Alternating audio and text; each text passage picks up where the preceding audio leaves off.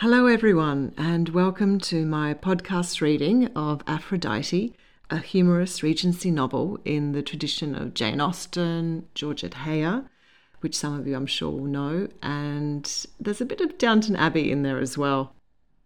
I wanted to do this podcast because I know so many of us have elderly loved ones stuck at home or stuck in a nursing home during these extraordinary times that we're living through with lockdowns and social distancing. Naturally, a lot of people are feeling alone and isolated, and I just wanted to reach out, like many of us, and do something to make this time a little bit easier for them. And so I decided to do a reading of my novel, Aphrodite. The whole book, from beginning to end. It's proving to be quite a challenge. I have never before had to wrap my tongue around these sorts of words in this sort of structure. If you've read Jane Austen, you'll know the sentence structure is a little bit more complex than what we're used to these days. And though my writing is not as perhaps complicated as Jane Austen's, it is still harder to read than I was expecting, and I need a lot of practice. To give you an idea of what to expect from the story, I will now read a little bit of the back blurb from the book.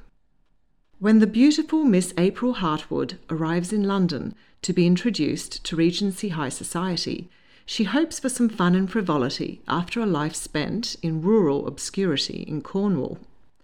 Unfortunately for her, her grandmother has other ideas: marriage. Lively and strong-willed, April does not appreciate being compelled to catch a husband. Yet, before long, she finds herself courting the affections of the Duke of Clarendon, while struggling with a wholly inappropriate attraction to the insufferable Mr. Royce.